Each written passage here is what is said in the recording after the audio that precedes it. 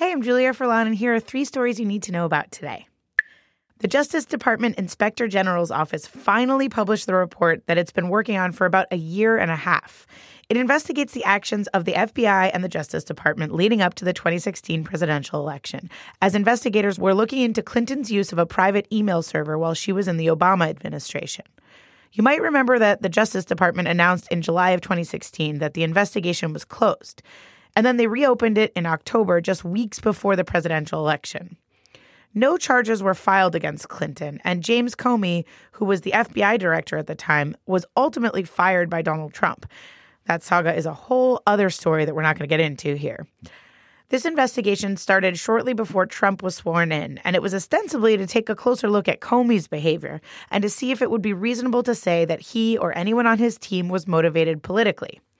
The whole report is about 500 pages, but the actual TLDR here is that it concluded that political bias didn't play a role in the Justice Department's decision to clear Hillary Clinton of criminal wrongdoing. But the report definitely wasn't easy on James Comey. It said that officials in the FBI showed a, quote, willingness to take official action to prevent Trump from becoming president. It also included a recently discovered text message from a former FBI agent involved in the investigation that said that the FBI would, quote, stop Trump from becoming president. Trump and his children were sued for using the Trump Foundation charity as a personal and political piggy bank. New York Attorney General Barbara Underwood is coming for the Trump family for their illegal use of foundation funds, which she said were a, quote, persistent violation of state and federal charity laws. The family used the foundation's money to pay for everything, from Trump's 2016 presidential campaign to settling legal claims against Mar-a-Lago to purchasing personal items.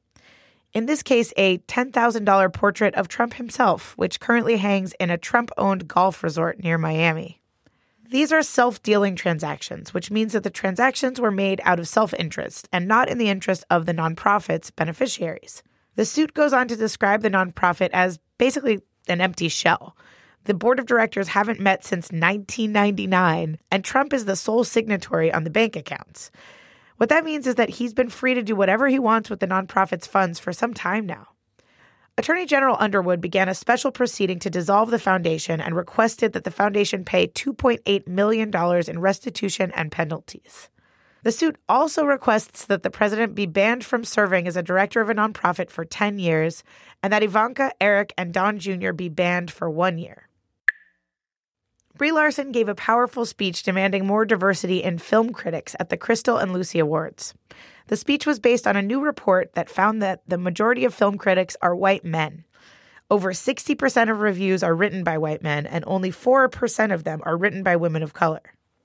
The bottom line is that if each of the top 100 films in a year added 9 critics that are 3 underrepresented males, 3 white females, 3 underrepresented females, and the average critic pool would match the U.S. population in just 5 years. Larson went on to explain how reviews can make or break a movie, especially independent films, which is why good, accurate reviews from the film's intended audience are important. She also announced that the Sundance and Toronto film festivals will start giving 20% of press passes to women and non-white critics. Ava DuVernay, who directed A Wrinkle in Time, called Larson a warrior for her speech. For more on the latest stories, you know what to do. Download the BuzzFeed News app. And please, please, please listen to and subscribe to our wonderful weekly podcast, The News from BuzzFeed News. It comes out on Saturdays, and it has all of the things that you're going to want to talk about all week. And it's hosted by me, your fave. You can find it wherever you're listening to my voice right now.